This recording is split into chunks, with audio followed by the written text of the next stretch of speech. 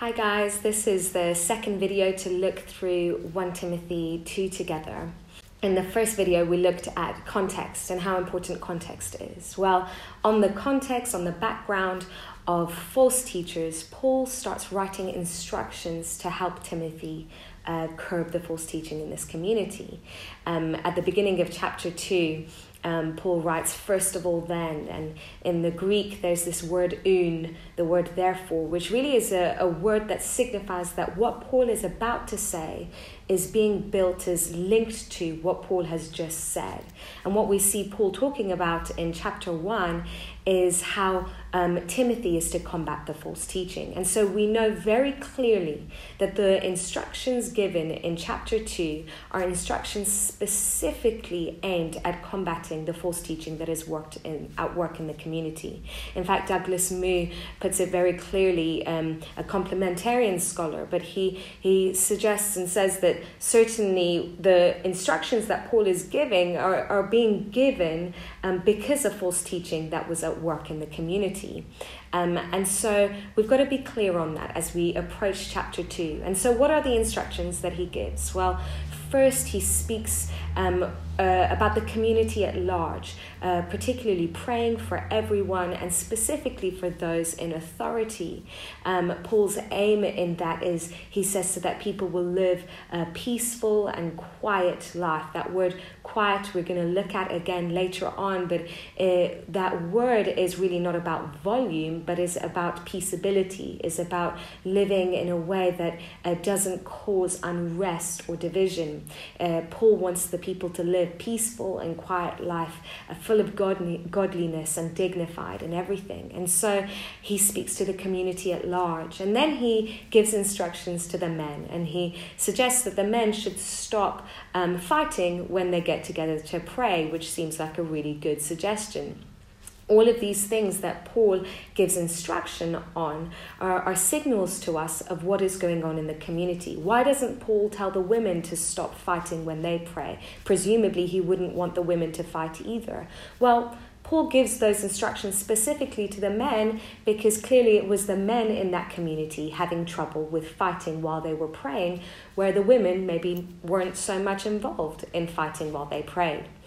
But then Paul moves on from instructions to the men to instructions to the women. And we're going to focus in on these instructions, particularly in a subsequent video. We'll focus in on some word studies and make sure we understand the words that Paul is using in their detail. But today what I want to focus on is two keys to unlocking 1 Timothy 2. I believe these are the keys that will help us interpret the passage correctly. And the first key that I want to look at is the word quiet. That is used in chapter 2. When Paul talks to the women in instruction, he says, firstly, that he addresses the dress code for the women. There was something in the dress code where women were being immodest or ostentatious that was leading to division and unrest in the community. And so Paul addresses the dress code not because he cares about women's fashion, but because he does care about unity being maintained in a community. He then goes on to talk to the women about how they are to learn, how they are to teach and exercise authority, and roots all of that in his teaching about Genesis. And like I say, we'll look at the specifics of that later on. But what I want to focus on is what he frames his instructions to the women when he talks about learning and teaching and having authority. In the Greek, we see that there's this word, quietness, that frames the instruction given in verse 11 and verse 12. He starts off the instruction saying, in quietness, a woman is to learn. And he ends the instruction in verse 12 saying, for a woman should be in quietness. This framing, this inclusio, as Philip Payne puts it, is really important for us to see. When we look at passages, any passages in Scripture, when there are words that are repeated, that is a signal to us that those words are important in that passage. They are important in the interpretation of the passage and in the meaning from the writer. In chapter 2, we have this word quietness repeated twice, once in verse 11, once in verse 12, but also the adjective of the noun that's used in those verses, it comes at the beginning of the passage, as I said, where Paul talks about living a peaceful and quiet life. The meaning of that word we understand from where Paul talks about peaceful and quiet life. The quiet there, like I said, isn't about volume, is about peaceability. And when we look at verse 11 and 12, as that word is repeated for us, we can understand it through the lens that we've already seen Paul use that word, which again isn't anti-speaking or anti-volume, but is against division, is a word that is about having a quiet attitude, if you like, rather than not speaking. In fact, Bible translations had in the past translated that word as silence, but actually have changed that in recent years to be quiet, because they recognize, the translators themselves recognize, that silence isn't the right nuance of the word for that context, but rather quietness even then doesn't fully do it justice, but is closer to the nuance, where it's not talking about Paul not wanting the women to speak, but it is talking about Paul wanting the women to be peaceable, to not bring division, not be argumentative or quarreling in how they approach both learning and speaking and having authority. So that's a really big key to understand the passage, because it's a principle in the passage.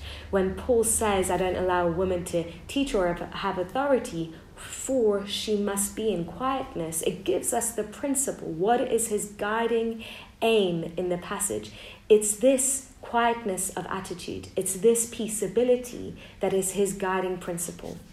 And that's important for us, because unless we understand that principle, we will apply it incorrectly today. Obviously, in that community, a woman teaching or having authority over a man was causing something different to that quietness in attitude, and they were mutually exclusive. Hence, Paul says, don't do this, because don't teach or have authority, because I want you to be peaceable. But if we apply the same today, we'll do a disservice to the principle that Paul was aiming at. Because in today's terms, in today's context, neither teaching nor having authority over a man are in and of themselves mutually exclusive with being peaceable, with having a quietness of attitude. And so we've got to do some work now to understand how to apply Paul's principle of peaceability, of quietness of attitude today, to maintain the meaning of the principle that he wanted. The second key that we need to look at is this question of whether this was a universal principle that Paul was advising, Paul was instructing. And there's some really important things to see here. First of all, in verse 12, where it says, I do not permit, is how most English translations put it. It's technically right. You can translate that I do not permit from the Greek for sure. Unfortunately, it doesn't carry the nuance in the Greek. I'm going to read this so that I make sure that I don't get this wrong. But in the Greek, it's the word epitrepo that's being used. I am not permitting. And it's a Greek word that Paul uses in the first person singular, present active indicative. That's the structure that Paul is using as he uses that word. When we look at that Greek structure, that first person indicative present structure that Paul uses in other places in the New Testament, more often than not, that's really important, more often than not, Paul uses that structure from the first person to bring advice that is temporary rather than universal commands. When Paul wants to bring a universal command, more often than not in the New Testament, it's the imperative form that he uses. It's not this Greek form that we see used here in 1 Timothy 2 verse 12. Furthermore, we see, and I'm quoting scholars here, I'm quoting Philip Payne and Douglas Moo, like I've said, who's a complementarian, but I'm quoting them when I give you these statistics. When the word epitrepo is used in the Greek Old Testament, that word is never used as a universal instruction. And when it's used in the Greek New Testament, more often than not, that word is not used as a universal instruction. In fact, there are only 2 examples of that word in the New Testament being used as universal instructions, and neither of those examples have the Greek form that is used here in terms of the first person indicative. That's really important for us to get. It's not necessarily, the form that's used here is not necessarily a universal command. Another thing to think about when we're thinking, is this a universal command, is to ask the very obvious question which Craig Keener raises. If this was a universal command, if this was how Paul worked in all of the churches that he worked in, that women were neither to teach nor have authority over men, why does he need to give that as an instruction to Timothy, who knew well Paul's habits, how Paul worked within church communities? Timothy and Paul were traveling companions. They planted church together. Timothy knew how Paul worked. And so it seems rather strange that in this context in chapter 2, rather than Paul say, as you well know, which is something that he did do when the people he was writing to already knew what he was about to say, rather than saying that, Paul instructs Timothy seemingly a new instruction, which certainly seems at odds with this being a universal instruction, a universal way that Paul did church life. And lastly, and again, rather obviously, Paul doesn't seem to follow this instruction in the rest of the New Testament. He brings teaching elsewhere that seems at odds with this in how he teaches men and women without gender qualification, without gender disqualifications, to teach, to exercise gifts of the Spirit, including teaching and leading. And Paul, when he commends women in Romans 16, he certainly doesn't seem to have problems with women who were significant players in the church world, women who were well known across provinces. How else would women become well known in ministry unless they were performing public forms of ministry? And so these are 2 keys for us to think about. One is this guiding principle of peaceability, of quietness, of attitude, which is what Paul wants to see instated in this church, something that was missing in this church. And then the second interpretive key, really important for us, this question of, is this a universal instruction? If it's not a universal instruction, then we need to start asking some questions about how we apply this in everyday church communities. We've got to be careful not to make a temporary instruction a universal one.